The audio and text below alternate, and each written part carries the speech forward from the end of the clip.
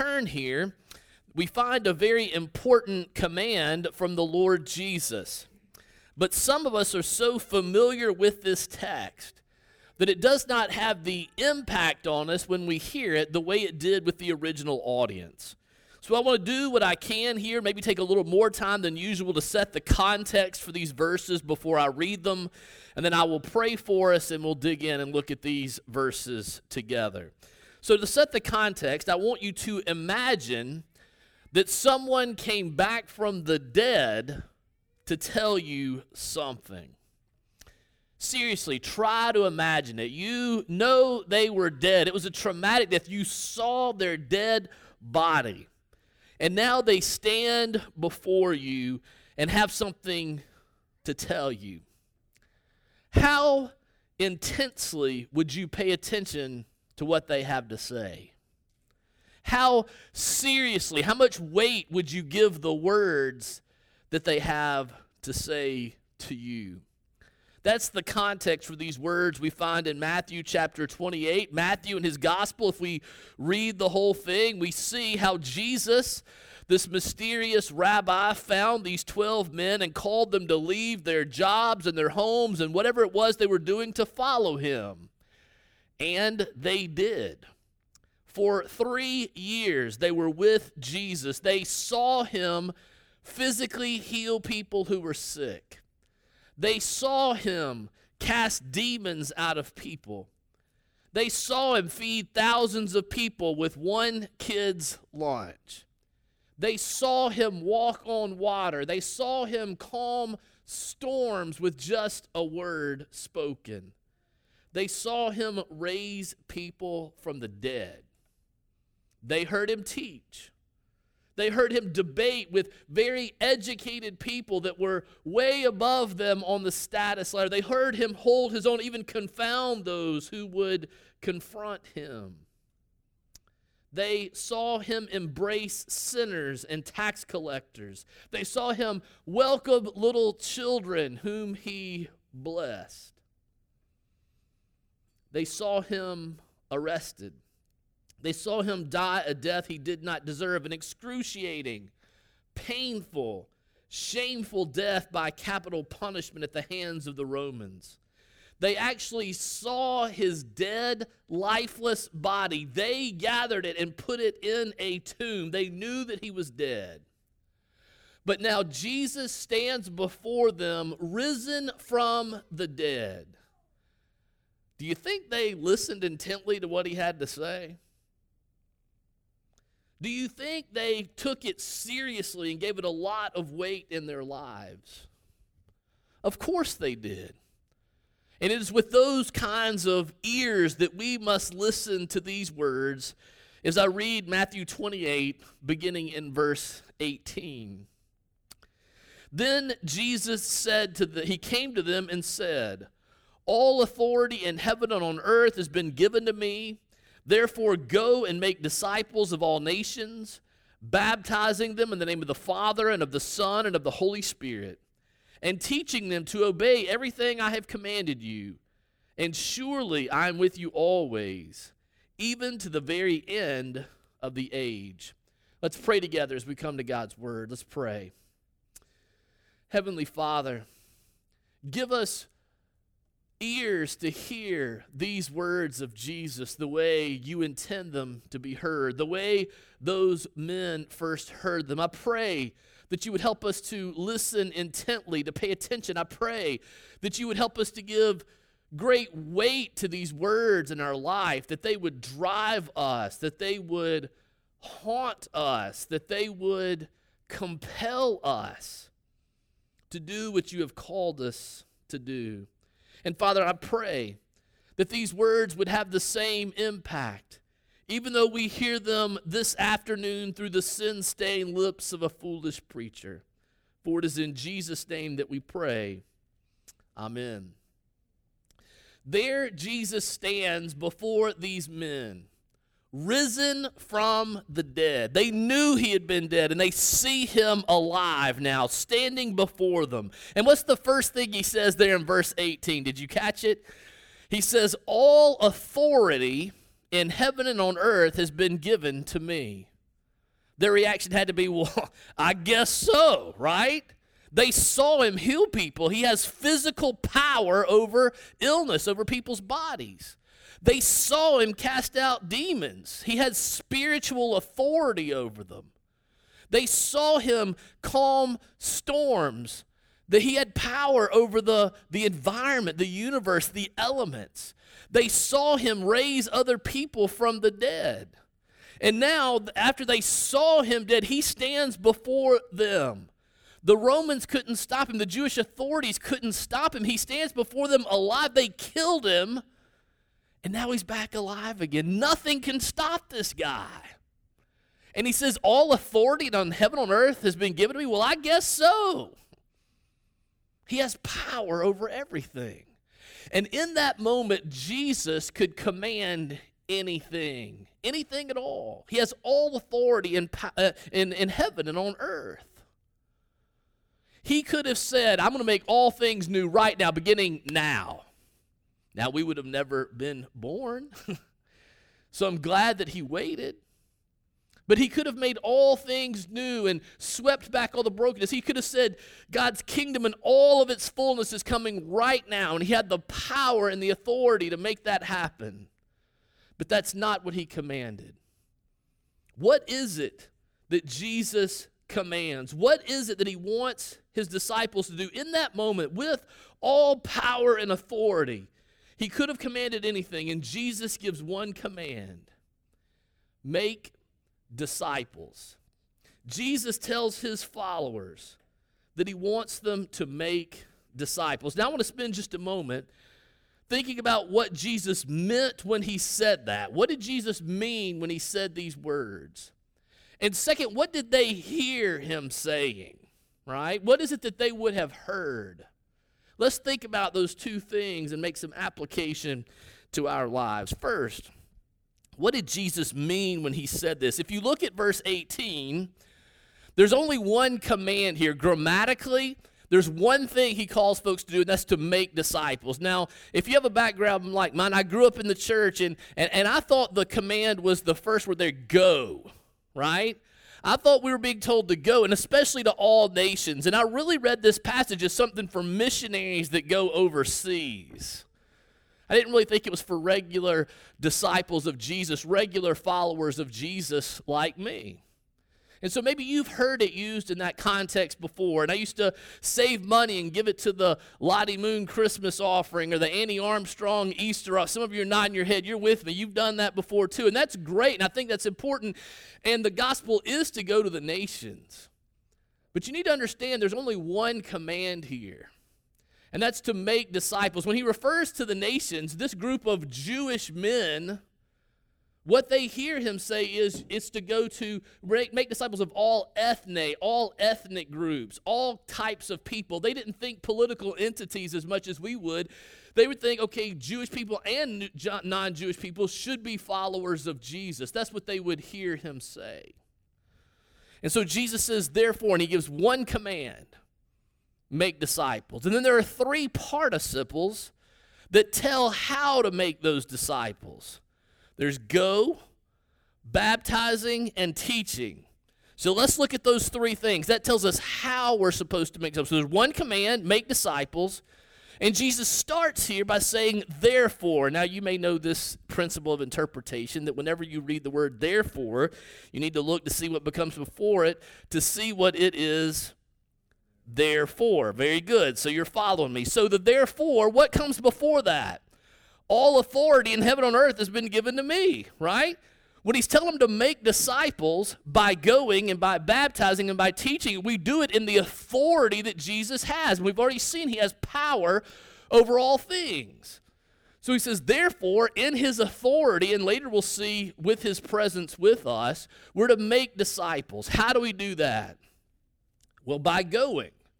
That first thing that he says, by going. Maybe by going would be the better translation, or as we go, make disciples of all kinds of people. It's not necessarily something overseas, but wherever you find yourself. Really what Jesus is saying is be intentional.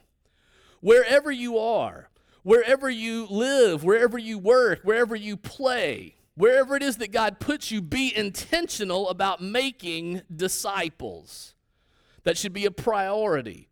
The risen Christ with all authority, that's the one command that he gives. So let me ask you, are you intentional about making disciples? If you claim to be a follower of Jesus, he calls us to be intentional about making disciples wherever it is that we are. I love Jeremy's prayer earlier. He prayed about making disciples in our homes. I think that's really important. It's important for a couple of reasons. First, the statistics tell us that we're not making disciples of our children, that when they leave our homes, that they're not coming back to church after that. So it's important that we make disciples of the next generation. But secondly, it's important because as we reach out to other people, as we try to make disciples where we work and where we play, we have very little credibility if the gospel does not affect our own home when we reach out with it to other people. Not that it always works, not that every person born in a Christian home is going to be a Christian, but there should be something about our confession of sin, that are continually acknowledging that we are sinners, continually repenting and turning back to Christ, that they see the beauty of that, and the Lord would use that to break the hearts of our children, to draw them to himself. We tend to be very good and intentional when they're little. We read them Bible stories before they go to bed at night, but as they get older, there are lots of things that are going on in our lives, and we get busy. We have to be intentional about making disciples of our children, memorizing Scripture. We have to be intentional about learning the catechism and the truths of the faith. We have to be intentional about being faithful to come to church where they learn and where we make disciples. Had somebody after the first service say, okay, you talked about children. What about single people? Well, if you live with other people, the fact that you were a believer in the gospel should make a difference in you as a roommate. We should be quicker to apologize, quicker to repent. Had somebody say, what if I only have pets? I know people, it's crazy what you hear at the back door, right? Well, I'm ready now, right? Proverbs 12 and verse 10 says that the righteous even changes the way they treat their animals, that should make a difference in our lives where we live and work and play. Are you intentional about making disciples wherever God has put you? That's the first way that we make disciples. That's the first thing Jesus means, that by going or as you go, wherever he's put you, we're to make disciples in that place. The second thing he says, how do we do it? By going. Second, by baptizing. You see that there in verse 18, right? Therefore, go and make disciples of all nations, baptizing them in the name of the Father and of the Son and of the Holy Spirit. Now, you may think, well, I'm not going to baptize anybody. And that's fine. Just bring them here to church. I'll baptize them, okay? I'm glad to do that. But when Jesus refers to making disciples by baptizing, you have to understand that baptism is just an outward sign to show that we belong to Christ Jesus. That's what it is. It's how we associate with Christ and his church. I think of Romans chapter 6, where we're told we're baptized into Christ. We're baptized into his death. So our baptism associates us with Christ Jesus, but also with his church. I think of 1 Corinthians chapter 12, where we're told that we're all filled with one Spirit, one baptism, that we're baptized into a body, which is identified there in 1 Corinthians 12, not as the body of Christ, the church, that we're baptized into a group of people. And so baptism is how we associate with Christ and his church. It is a way we declare our allegiance. That by being baptized, we're saying my life, my identity, my priorities are centered on Jesus and his kingdom. And you have to understand that's not just a one-time thing that we do when we are obedient in baptism and following after Christ, but it's something that we do with all of our lives. That we continually, after that point, associate with Christ and his church. We continue to declare our allegiance. We continue by everything that we do and say to say, my life, my identity, my priorities are centered on Jesus and his kingdom. So let me ask you, have you been baptized? Have you associated with Christ in that way? If you have not, I would love to talk with you about that. Email me. If we've got my email address, put it up there for folks. Email. I would love to talk with you about being baptized, about how that happens here in this place. And if you have been baptized already, let me ask you, do you continue to associate with Christ and his church? Do you continue to declare your allegiance to Jesus? Do you, with your priorities, with your identity, with everything that you are, do you show that you are centered on Jesus and his kingdom? That's what that is encompassed in what Jesus is talking about. Not just a one-time thing, but continually associating with him. And do you invite other people to do that? That's what he's saying here, right? Not only should you associate with Christ, but you should invite other people to. Are you talking about Jesus? Psalm 105, our call to worship. Are you telling of his wonderful works that he's accomplished? Do you give testimony to his faithfulness and goodness in all these places where you live, work, and play as you were very intentional about making disciples? So we do that by going. We make disciples by baptizing. And then Jesus says something very interesting in verse 20. The other participle is by teaching. By teaching them to obey everything I have commanded. It's interesting. We tend to think that this exercise of making disciples is just a cognitive, intellectual thing. We love to learn more stuff. But that's not what Jesus says. He says by teaching people to obey everything that I've commanded. It's an intellectual knowledge that leads to obedience, that leads to walking in his ways.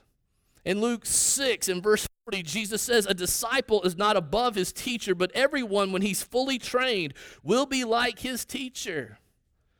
And so the end of discipleship, the end of making disciples, is that people would look like Jesus more and more in our everyday lives.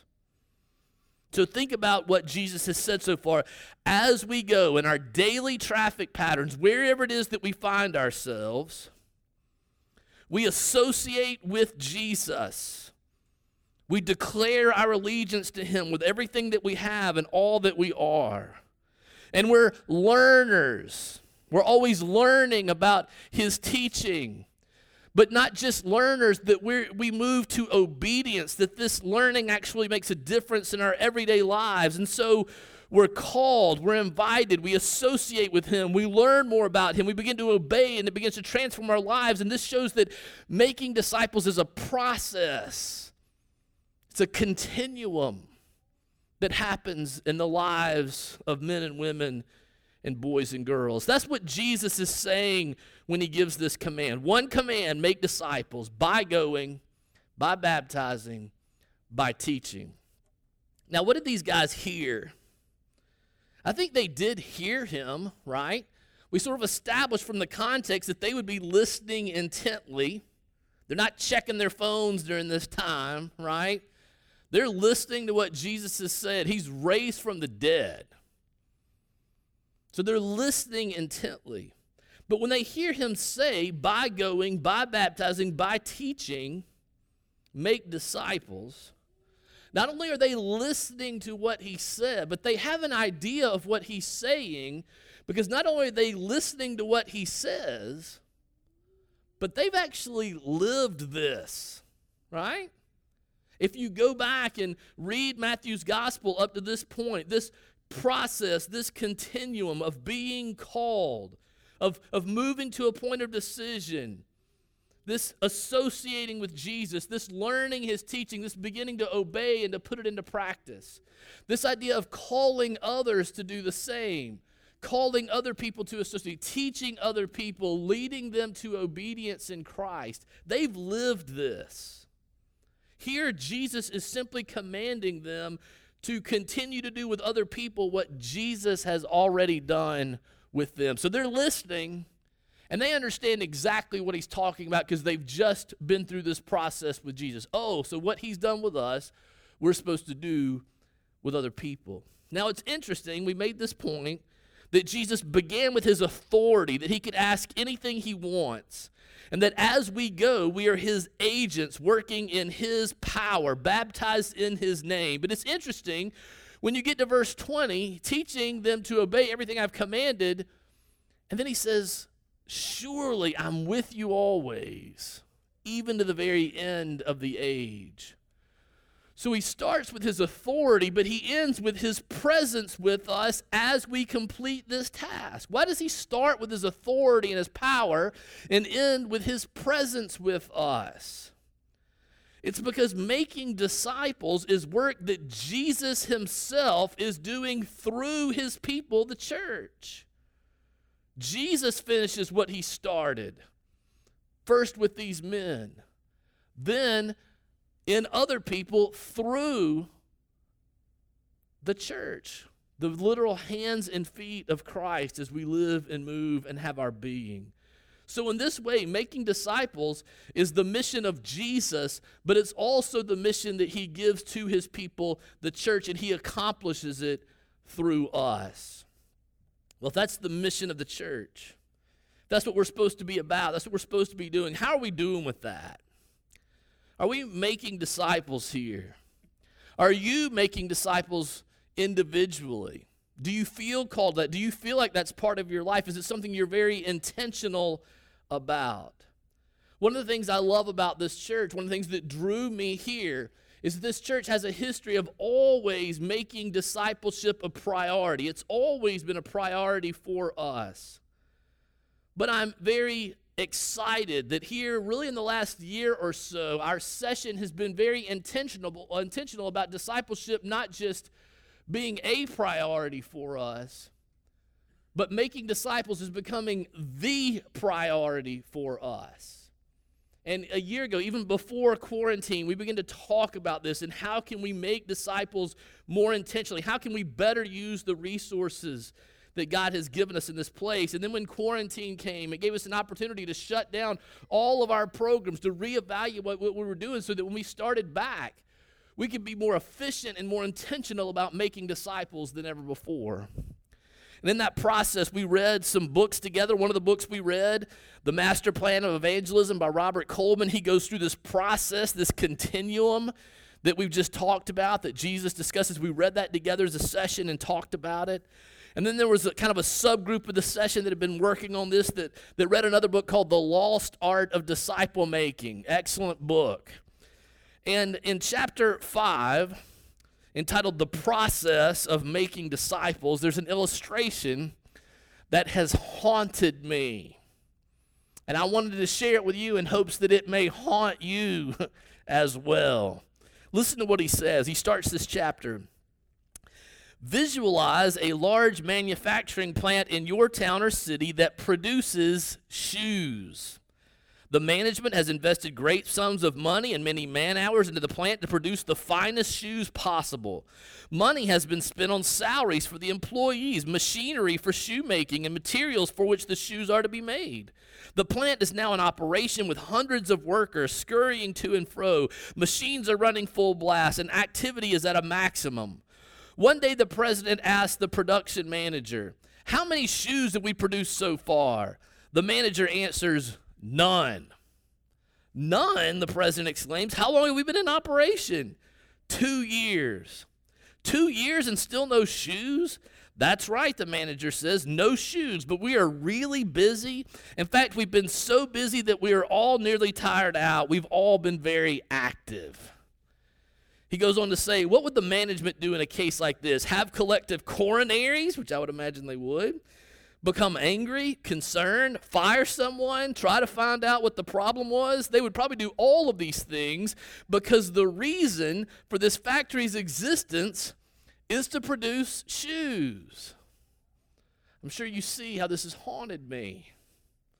I am the production manager, so to speak, in this place, in an institution that is put together to make disciples. The Lord has blessed us with people, with resources, with influence in this community. Are we intentionally using these things to make disciples? What has haunted me is thinking about the resurrected Christ last command that he gives to his church here. And to think about on the last day, my standing before him and him saying, I gave you one job to do, right? You had one thing to do. You haven't made disciples.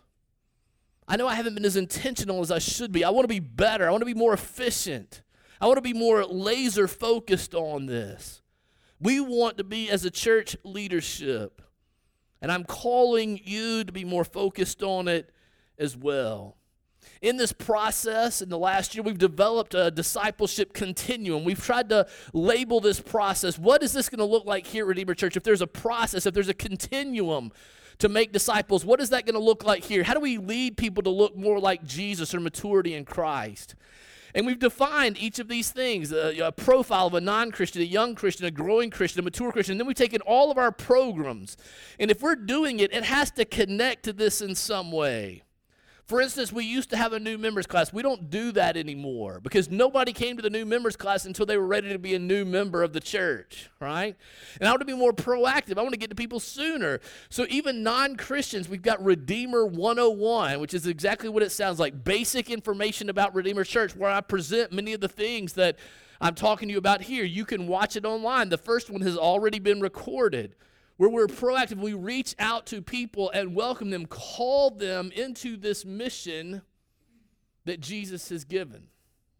Then, after people become members of our church as young Christians, we've got a group of classes called Walking Your Path. It's a 6-week study where people learn to pray every day. They learn to read the Bible, some simple ways to read it and have understanding, where folks learn why it's important to attend on Sunday, to learn about taking time to be in some sort of a small group that encourages spiritual growth, where we learn to have a personal ministry and opportunities for that in this place, and how to biblically handle conflict. And so then as people move in this continuum, they keep going. We want to have community groups that start back tonight. Community groups are a great way. The men's and women's Bible studies that start back this week. Those things are here. We're doing them. Why? We want people to have Christian fellowship. We want them to be connected to one another. We want people to learn to pray and to pray with and for one another, to better digest the truths we hear in the sermon. But most of all, those groups are to help people embrace the idea of growing in their faith by being around other people who are growing in their faith and face the same types of issues that you face. As you continue going along this continuum, growing Christian to a mature Christian, one of the best ways to grow is to have somebody directly work with you. Maybe you've had life coaching before, somebody to help you with your finances, somebody to help you with an athletic endeavor, maybe a personal trainer. What if you could have that spiritually? A mentoring relationship, a spiritual coach. We have D groups that are starting now where that's exactly what's going on, a mentoring relationship that's a smaller group, more intense, and there are more things that we want to build on this continuum. But I just want you to know, we are trying to be as a leadership very intentional about building a process to make disciples. And I want to call you to be very intentional about that as well. I would ask you to pray about what would next steps be for you. Where do you fit on that continuum? What would be a next step for you to help you, to equip you to be more intentional in walking with Jesus on your own and calling other people to walk with him? We want to help you do that in this place. What would next steps be for you to grow as a disciple of Jesus? Some of our elders, if you're a member of the church, they're going to be talking to you about that, asking you about that, helping you think about where you would fit on this continuum. I want to close with just 3 ideas. 3 ideas. I wasn't sure where to put them, so I'm just going to put them here at the end. This is kind of what I've heard people say as we've talked about this and as we've begun to walk down this road. The first thing that I want to be clear about is this, that this idea of making disciples is not just another program that we have at our church. For some of us, we are so used to the church just having another program, a different program, a new program to get us excited, that you may hear me saying this is a new program for our church, and you can sign up for it and participate for a few months, and then sometime after that you can check making disciples off the list, and we've accomplished the Great Commission. And I want to be clear, that is not what I am saying. Making disciples is not just a program. Making disciples is the mission of our church. Making disciples defines us. We do have a lot of programs that I pray will help us to be more intentional about making disciples, more intentional about helping you grow and equipping you to make disciples. But I want to be clear, all of our programs should support making disciples, and each member should play a part in seeing that we make disciples in this place. So be praying about what your part would be. This is not just another program. Second thing I've heard people say, second thought I've got, is sort of a been there, done that reaction. Maybe you've been in a D group before. Maybe you've been in a C group before. Maybe you've been to some of our men's and women's Bible studies, and you kind of think, well, yeah, I've kind of done all that. You know, I've kind of been there, done that. And so I want to emphasize that we never get finished making disciples. I don't know what stage of life you are in, but it's sort of, I'm learning, it's sort of like raising children, right? The day comes when they're ready to be on their own, but the relationship with them does not end. It continues. And so it is with making disciples. That maybe folks get to the point that they're ready to be on their own to make disciples themselves and to lead people. But we continue to offer guidance to them. There'll be times that we can offer encouragement to them. And God brings new people into our lives and into theirs, giving us fresh opportunities to start the process of discipleship over and over and over again with new folks. This never stops. This is what disciples do. This is what we're called to do, and this is what we will continue to do until Jesus comes back. This is what life in our church looks like. It's what the Christian life looks like. When Jesus called these men, he said, "Come follow me and I will make you fishers of men." And this is the process he was talking about. Last thought. I hear a lot of people who are concerned about the world we live in, and rightfully so. It is a broken place that we long to see improve.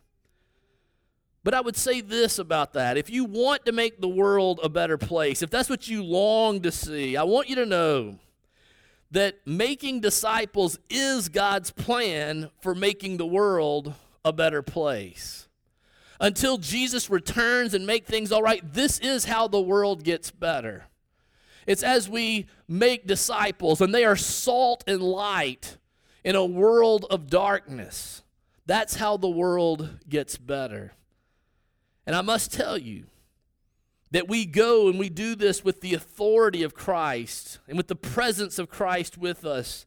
And I want to assure you that empirically, historically, this plan to make the world a better place, it works.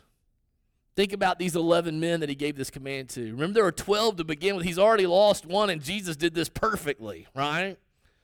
And there are 11 men there before him when he gives this command. They're not the brightest. They're not the most educated. They don't have worldly means. Yet they listened and they took seriously what Jesus commanded. And they went from this place and they made disciples. And it literally changed the world. In just a few generations, this very pagan Roman Empire became a Christian empire.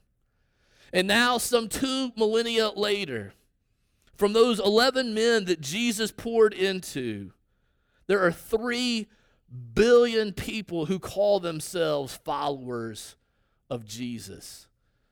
This is God's plan to make the world a better place until Jesus returns. I invite you to join us as we do that. Let's pray and ask God to use us in this way. Let's pray together. Heavenly Father, thank you for your word.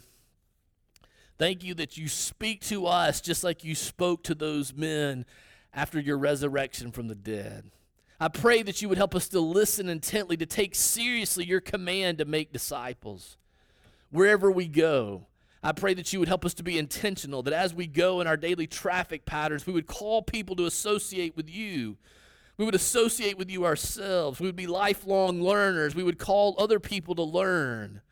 That we would seek to obey you and walk in your ways and to call others to do so, such that this world would become a better place. Please come and do that. We ask that for our homes, for the Shoals, for our country, for the world. Please come and do this. For it is in Jesus' name that we pray. Amen.